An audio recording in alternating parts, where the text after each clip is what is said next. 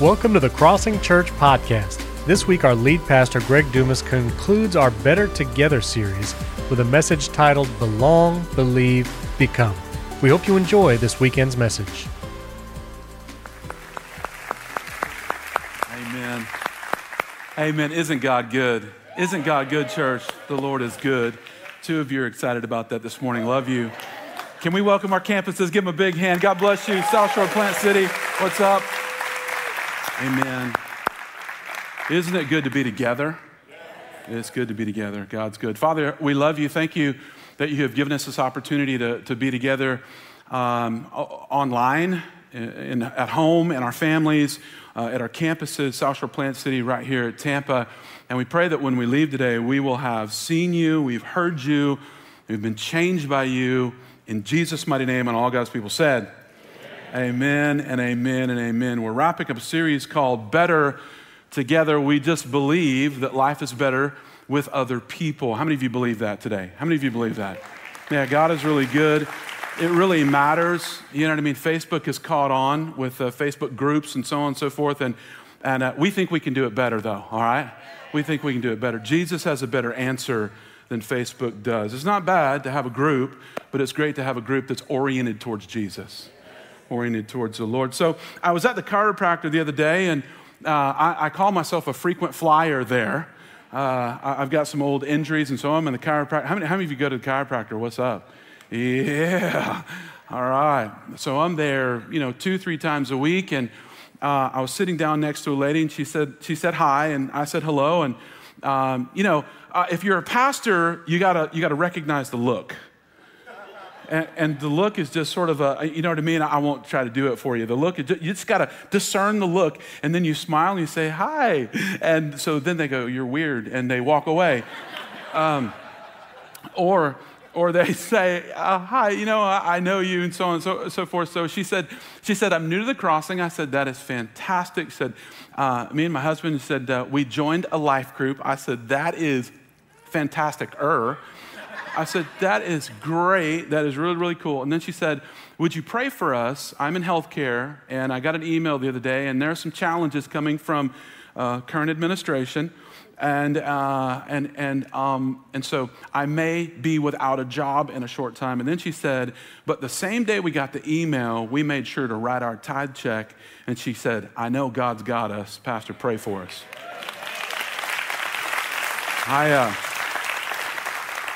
I thought to myself, man, that's faithfulness. I mean, that is just being faithful, being faithful. And so it was a pleasure to meet you. Our goal here at the Crossing is that every single person, those of you who are watching in your living room, those of you who are somewhere around the world, those of you at one of our campuses, every person would belong and believe and become. We'd all belong together, and we would believe, and then we would become who Christ called us to be. We have this saying at the Crossing, together we are crossing. Some of you are echoing it with me. Say it with me. Together we are crossing. Our name, we got our name from sort of the imagery of crossing the Jordan River and taking people from where they are into the promise of God. Now, it's just really what we want to do, who we believe God has called us to be. And we even have bumper stickers that say, I love my church. Okay, if you're a very, very, very good driver,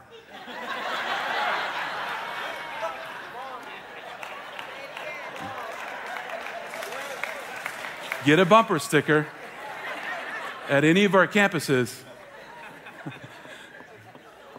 If you're not, take it off your car, because that's a reverse blessing. We want people to know about Jesus, not bless you in Jesus' name. So, grab them. If you're a good driver, I'm seriously. There are 3 things we want. Belong first. Just want everybody to belong. We really, really believe that this is the place for you to connect and find joy and peace and a new life in Jesus. Ecclesiastes 4:7-12. And Solomon wrote Ecclesiastes, and Solomon tried all these things. He was the wealthiest man who has ever lived on planet Earth. He's more wealthy than any person you could name currently. At one time, Solomon had 75, if you can imagine this, 75% of the entire world's wealth was contained by one man, Solomon. 75% of all of the world's economic power was in the hands of Israel under Solomon. Incredible man. And so he tried everything in the book of Ecclesiastes, and he says, it's meaningless, all a chasing after the wind. And then he sums up Ecclesiastes in chapter 12, verse 13. He says, fear God and obey his commandments. Fear God. That's a pretty good summary, isn't it? Pretty good summary. And so this is an excerpt out of that text, Ecclesiastes 4, 7 through 12. I observed yet another example of something meaningless under the sun. This is the case of a man who is all alone without a child or a brother, yet who works hard to gain as much wealth as he can. And the text isn't saying that he doesn't have a child or a brother genetically. It's saying he doesn't have somebody he calls son, and he doesn't have somebody he calls brother. And so we find ourselves in this circumstance quite often. We're chasing the dream, but forget the people along the way. We're chasing something, and we forget about the someones. And God has called us to remember it's the someones that last into eternity. It's not the some things, it's the someones. It's always someone. It's always those you love. And when we get to eternity, God just, we've been with people when they're moving from this life to the next life, and I've never heard somebody say, bring me my checkbook. Bring me my work bank account. They've never said that. Bring me my schedule. They've never said that. They say, bring me my sons and daughters. Bring me my wife. Bring me my friend. It's always about the context of belonging and being together. One another matters so much. This is a case of the man who was all alone. He's working very hard, but then he asks himself, who am I working for? Why am I giving up so much of my pleasure now?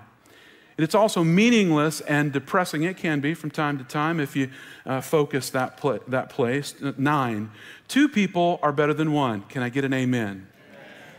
For they can help each other succeed. If one person falls, the other can reach out and help, but someone who falls alone is in real trouble. And that's really, keep that as a note, and I'll punctuate that at the end of the message. 11, likewise, 2 people lying close together can keep each other warm, but how can one be warm alone? This is a dialogue my wife and I have every night when we go to bed. Somebody's a hot body, somebody's a little cool, and you have temperature wars in your house. We do. Thermostat wars, it's got to go up or down. Or 12. Some of you just got it. It's just 12. A person standing alone can be attacked and defeated, but 2 can stand back to back and conquer. 3 are even better, for a triple braided cord is not easily broken. And so the word is saying you need some people next to you, and it's good if you have 1 or 2 that can bond. The picture that we use for this whole series, Better Together, it's that braided cord. And it's tough. Once you braid that cord really well, it's tough to break that cord. And it's not just about the number, it's also about the quality of relationships. I was thinking about this, and I thought, would it be better to have one really good piece of pie or multiple pieces of pie that are not so good? And I had to actually, see, this is how messed up your pastor is. I had to think about that for a second. And how many of you like a good piece of pie? Man, it's the baked goods that get me. You see, I start confessing from the platform. I try to stay away from carbs and sugar, and I find myself speaking about them when I'm teaching. I think one good piece of pie. I think, everybody with me? I think one good piece of pie. I think some of you are like, that's right. Don't eat them, Pastor. Don't eat them. A few friends with great relationship matters the most. You could have a crowd of people around you, but really it's about belonging. It's about really belonging, really knowing one another, really investing in one another, really honoring one another, really finding out about one another's families, really being there for one another. And there's a lady named Brene Brown She's a social psychologist. I'll get it out. At the University of Houston, she is frequent on TED Talks, popular author. She's written a bunch, and she says this. She has studied topics like courage and shame and vulnerability and belonging, specifically belonging. And she says this: we desperately want to belong to something bigger than ourselves, and we want to do this so badly that we'll do whatever it takes to achieve it by trying to fit in, But fitting in, Brown says, is just a hollow substitution for belonging, and it actually erodes true belonging. Here's the way she puts it. If I get to be me, come on, somebody say, be me. If I get to be me, I belong. If I have to be like you, I'm trying to fit in.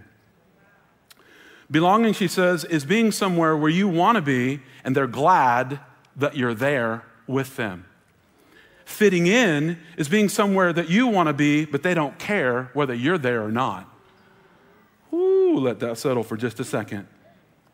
Fitting in is being somewhere you want to be, but they don't care whether you're there or not. Fitting in is being accepted for being like someone else or like the crowd. Belonging is being accepted for who you are. Being accepted for who you are. I want you to know that at the Crossing Church, we have no pretense. We want you to be who you are. In every bit of your diversity, God's not called us. You hear me say this all the time.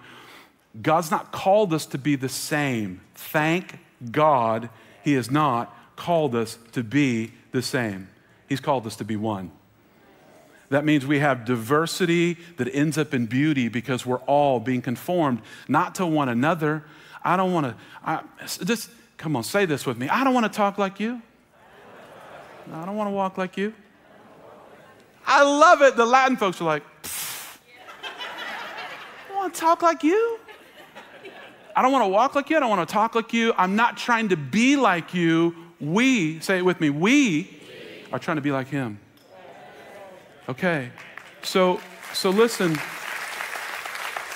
we're not trying. The worst thing in the world is to come to a church and find a clique. Boy, I could preach. I got a little fire going on. I get the, and the Lord said, just don't click up.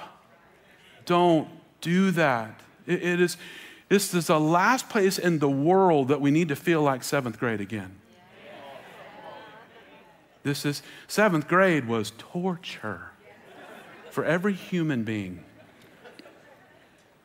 You know, I mean, unless you were the cool kid that got kicked for kickball, you were the first pick every time. If you were the one not picked, you're going, I don't like recess.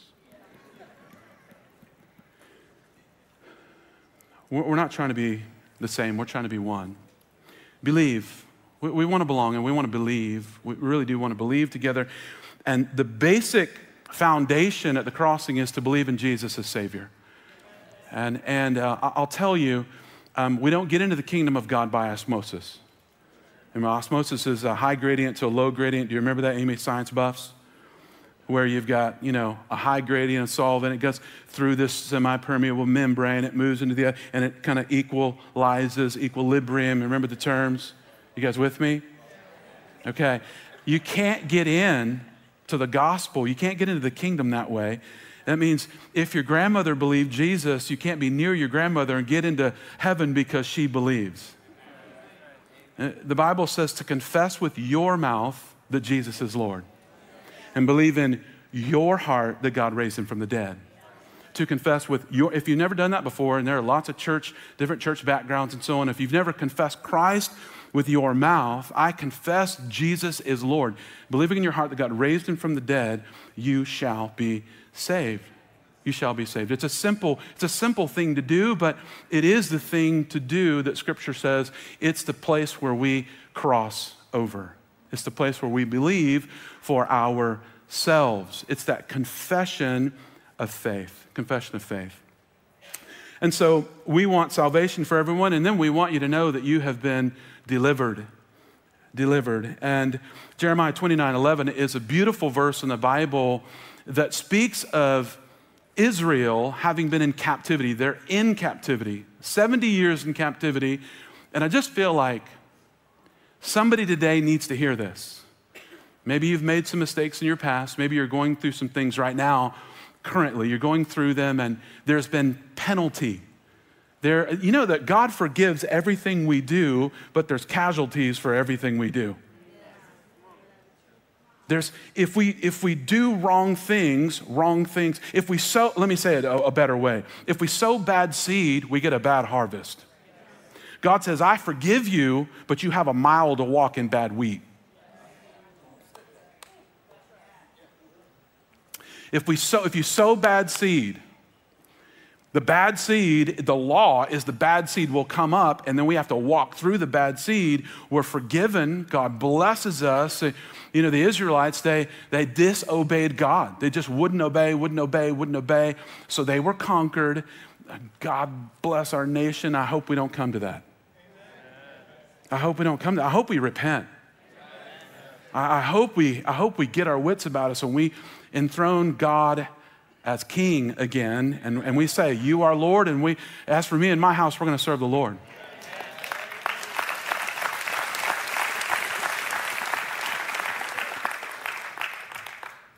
Babylon grows up as a world power. They dominate Israel. They take them over. The kingdom had split, so it was Judah, the smaller portion of the nation. Israel perished long before that. And they were in captivity in Babylon, and God says this to them, and I think this is a word for somebody today.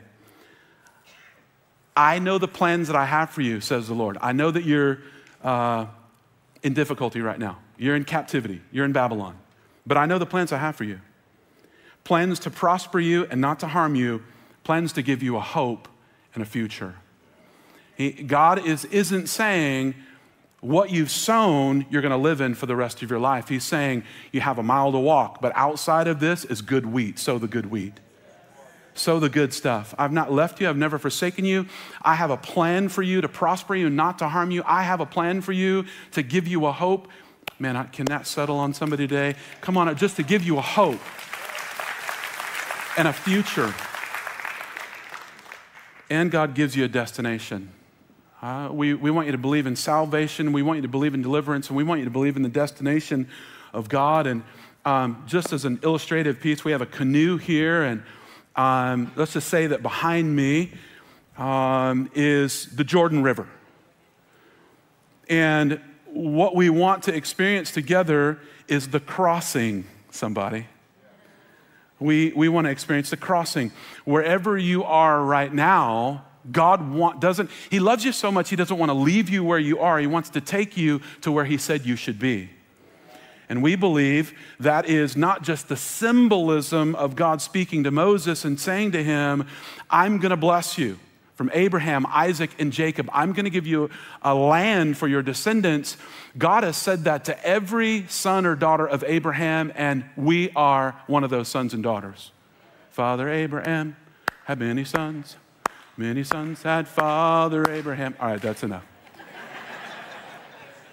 I am one of them. And so are you. Sorry. I embarrass myself every time I speak. So, we are heirs to the promise, and God is saying to you, and He's saying to me, you've been settling on the wrong side of the Sinai. The Sinai isn't just the place. God says, I love you, I'm for your marriage, I'm for your finances, I'm for your health.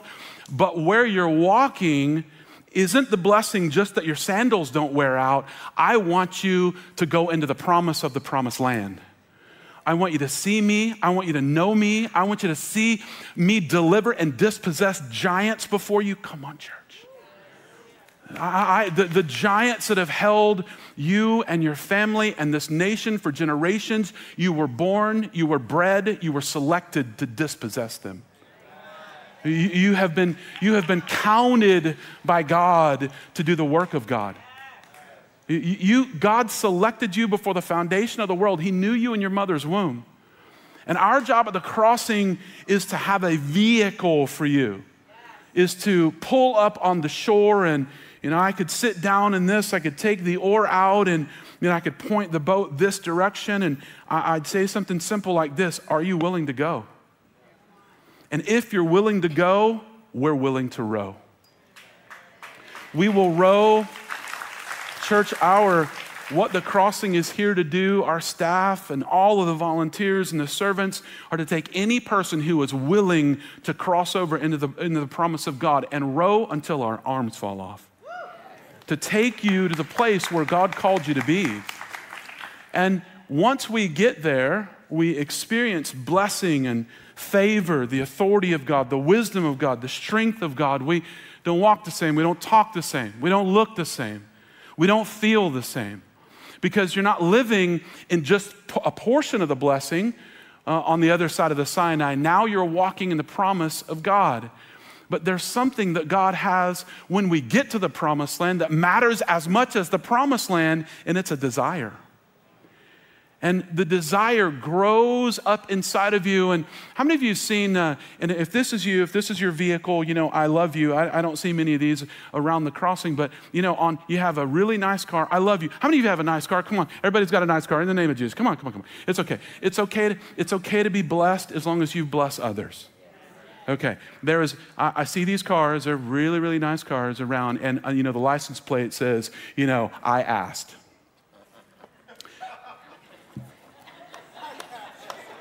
So I'm like, okay, or blessed, or really blessed. I want to ask you a question. If you don't have any of those material things, are you still blessed? Dang right. Because material things don't define your blessing. Blessings are a substrate of the presence of God. Material things are the byproduct. Listen, material things are the byproduct of being in relationship with a living God. They're the easiest thing for him to do, but when we make them the greatest thing that he can do, then the thing becomes him. Okay, enough of the soapbox. I love you. If you have a fancy car, I want to ride in it. Okay, let me say this clearly. Make sure that we're not uncomfortable. Say this with me. God's okay with things. As nice as you want them to be, as long as things don't have you. God's okay with you having things as long as things don't have you. Okay. No problemo. What happens to us as we get into the promised land and we say, man, I made it. And God says, yeah, you made it, but what about them? I have saved you. I've delivered you. I've brought you to a destination. Now I want to give you a desire. And the desire is you get back in the same boat you crossed over in as a passenger, and you now become a guide.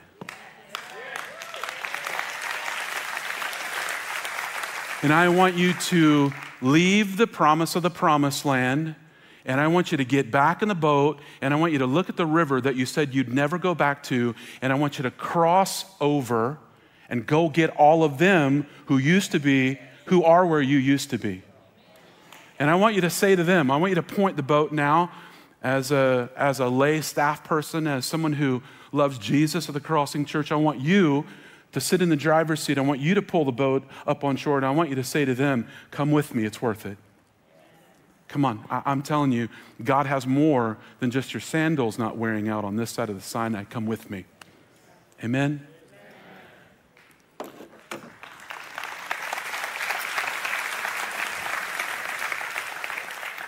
And then God wants us to become.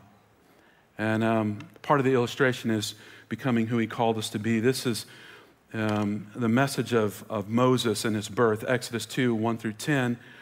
Now, a man of the house of Levi married a Levite woman. She became pregnant and gave birth to a son. When she saw that he was a fine child, a translation says that he was beautiful. How many of you were told when you were born that you were beautiful? Come on, I mean, all babies are beautiful, right? So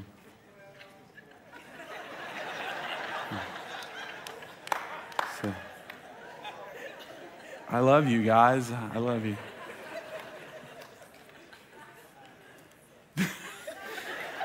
You guys, all babies are beautiful.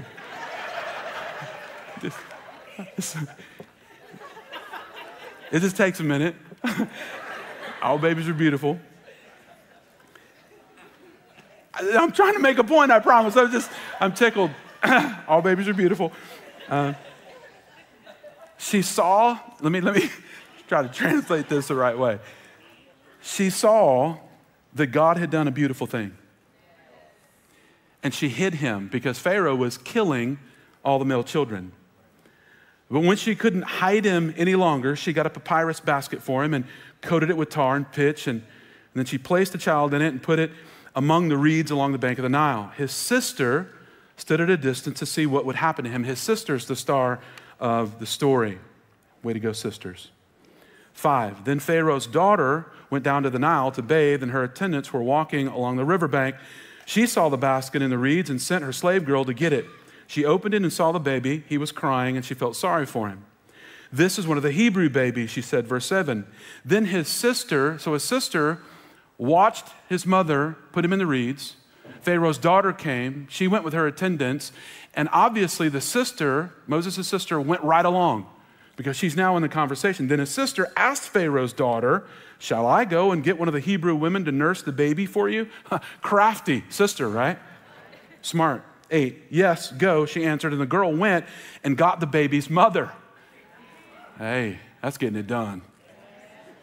9, Pharaoh's daughter said to her, take this baby and nurse him for me, and I will pay you.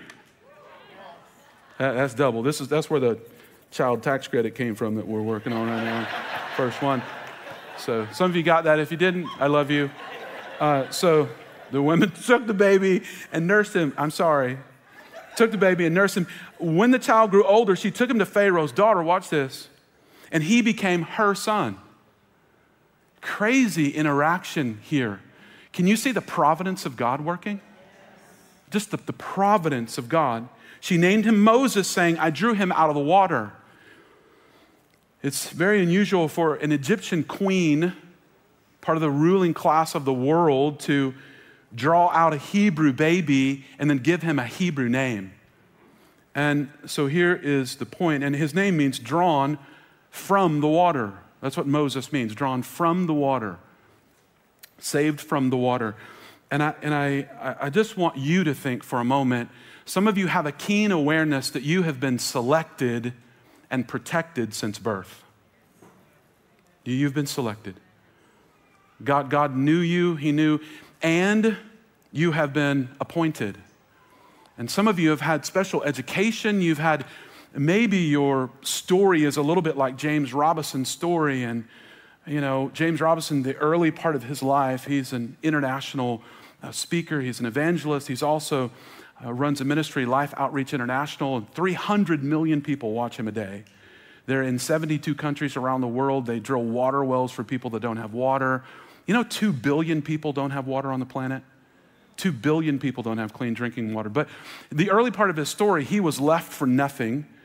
Really tragic story, but he was adopted, and his parents raised him, who were a pastor and his wife, and he led kind of a privileged early upbringing. The early part was really bad. The middle part was good, and God has favored him and blessed him. And some of you, your story has twists and turns in it, but you know that you've been selected, and you know that you were protected, and you know you've been appointed. Somehow you ended up in an Ivy League school, or you ended up at the top of your class, or you ended up with gifts and talents and abilities, and God has given you all these things. And then there's this period of humbling. And in Moses' story, remember, there's 2 Hebrews. There's a Hebrew fighting an Egyptian. He kills the Egyptian. He does something wrong. He ends up on the backside of the Sinai desert for 40 years. Now, that's a pretty long time to be humbled, isn't it, church? That's a generation to be humbled. And I just want to say this to you. If you're that person, and I believe there are many Moseses in our congregation, I really do. I wouldn't be saying this if I didn't believe it. I believe the church is the hope of the world. And I believe that you're only normal in your own eyes. God has called you abnormal. He's placed His Spirit inside of you, and He wants you to be a catalytic change agent on planet Earth. God believes in you more than you believe in you, Moses. God believes in you. Remember when he saw the burning bush, he was faithful. Here's my encouragement to you. Be faithful with taking care of the sheep. Be faithful with your family. For 40 years, he was on the backside of the Sinai, and then one day he sees a bush that was burning that wasn't burnt up. And so his appointment turns into his anointing. And God says to him, now's the time for you to go and speak to Pharaoh and deliver my people. Why? Because I've heard the cry of my people. And I believe God has in times past, maybe right here at the Tampa campus, maybe at South Shore, maybe in Plant City, there's some person who's about this big that God's raising up to deliver a nation. Or maybe you're in the sound of my voice right now. The school board needs you. The city needs you. The city council needs you. The church needs you. Your family needs you. People around you are counting on you, Moshesh, because Moses' name can be interpreted Moshesh, not just the baby who was drawn from the water, but the man after whom God humbled became the man who draws many from the waters. God knew what he was doing when an Egyptian queen named him Moses. Because after his humbling, God said, your name is Moses, and you will walk my people through the crossing of the Red Sea. And 1 million people followed that little baby who was saved. 1 million people. I want to end this little section just saying this. We believe in you. If it's a Bible study, if it's a life group, if it's working with students, if it's working with kids, and we say this at the Crossing all the time, our ministry to children isn't rocking babies, it's rocking the next prophetic generation. God is not playing. If you haven't seen this before, you know, these people that are about this big turn into this big really quick. And they become doctors and lawyers and influencers. It happens quick, doesn't it? We believe in you. We believe you can do it. I don't know what you've been through. I don't know where you've come from. I don't know what issues you might be dealing with, but I know that God will walk you through. God will deliver you. He will heal you. He'll bring you to the other side, and he wants you to be connected to other people. If you can, he's calling you to lead. He wants all of us, church, every single one of us, to belong and to believe, to really believe, and to become who he created us to be. And I'll end like this. Some time ago, my son and I were fishing at the Skyway Bridge. We love to fish, and when we get the opportunity to do it, and we were underneath the big pylons of the bridge, and there was a professional fisherman fishing like 3 stalls from us, and his boat was wrapped. It's a beautiful boat with a tower, and he was catching bait, so he had his big net that he was throwing bait. We saw him when we were coming, and we parked, and we started to fish, and we heard a huge commotion, and we heard him cry out. Just a massive cry, and then we heard a big crash, and the people that were behind us, the old Skyway Bridge is behind the regular bridge now. It's on the other side. There's a south end and a north end, and the people that were on that bridge were yelling. They were yelling, and so we stopped fishing, pulled our anchor, we went around the corner, and his boat, apparently he had cast his net, and his net got stuck. Instead of just doing, what everybody should do and just cut your net, he was trying to pull on the net. He slipped and he hit his throttle. And when he hit the throttle, his boat went into full throttle and it jerked him off the boat. So his boat was in full throttle. It pulled him out of the boat, and the boat crashed into a pylon and was still spinning like this. It was full go. Wah! The boat was wide open and he was nowhere to be seen. And so we searched around for a little bit. I've never seen anything like this before. And he was hanging on to the barnacles on the bottom of the pylon, crying out for his life, holding on to the bridge, bleeding. And the good news is he was okay. All right? Let me just relieve the pressure right now. He was okay. We got him into the boat. My son, seeing something like this will do something to you physiologically. My son was trembling. He was saying, He was scared. And here's a picture of his boat. His boat didn't fare so well. This is actually the front of the boat. If you're having trouble focusing on the picture, there's actually supposed to be fiberglass here. The whole boat blew open. The boat went around about 8 times and it sank. They retrieved the boat out, and the gentleman is fine. He is still a professional fisherman. It's beautiful now. It's wrapped. It's got its tower back in it and all those things. And I want to close like this. Even if you're a pro, you can't go it alone. Too dangerous. It's too dangerous. You've been a Christian 40 years? You've been married, you're a Christian, I don't know, different church, new atmosphere. You can't go it alone. It's too dangerous. Any little slip, and you can endanger yourself in a way that is really costly. And God is saying, come on, say it with me, we are better together. Come on, we are better together. One person in the boat, he slips, gets the throttle, somebody grabs the throttle, danger averted. And that's how I want to pray to end. Would you join me at all of our campuses? Would you say with your heart, say, Lord Jesus, today is the day I give my life to you. I believe that you're the Lord, that you were raised from the dead. I give you my life. In Jesus' name. We hope you enjoyed that message from our lead pastor, Greg Dumas. Don't forget, you can subscribe to our YouTube channel at youtube.com/crossingchurch. There you can watch all of our messages on demand and our live broadcasts. You can also download the Crossing Church app by searching for Crossing Church Tampa in your app store. Thanks so much for joining us today. We hope to worship with you this weekend, and you can find all of our times and locations at wearecrossing.com.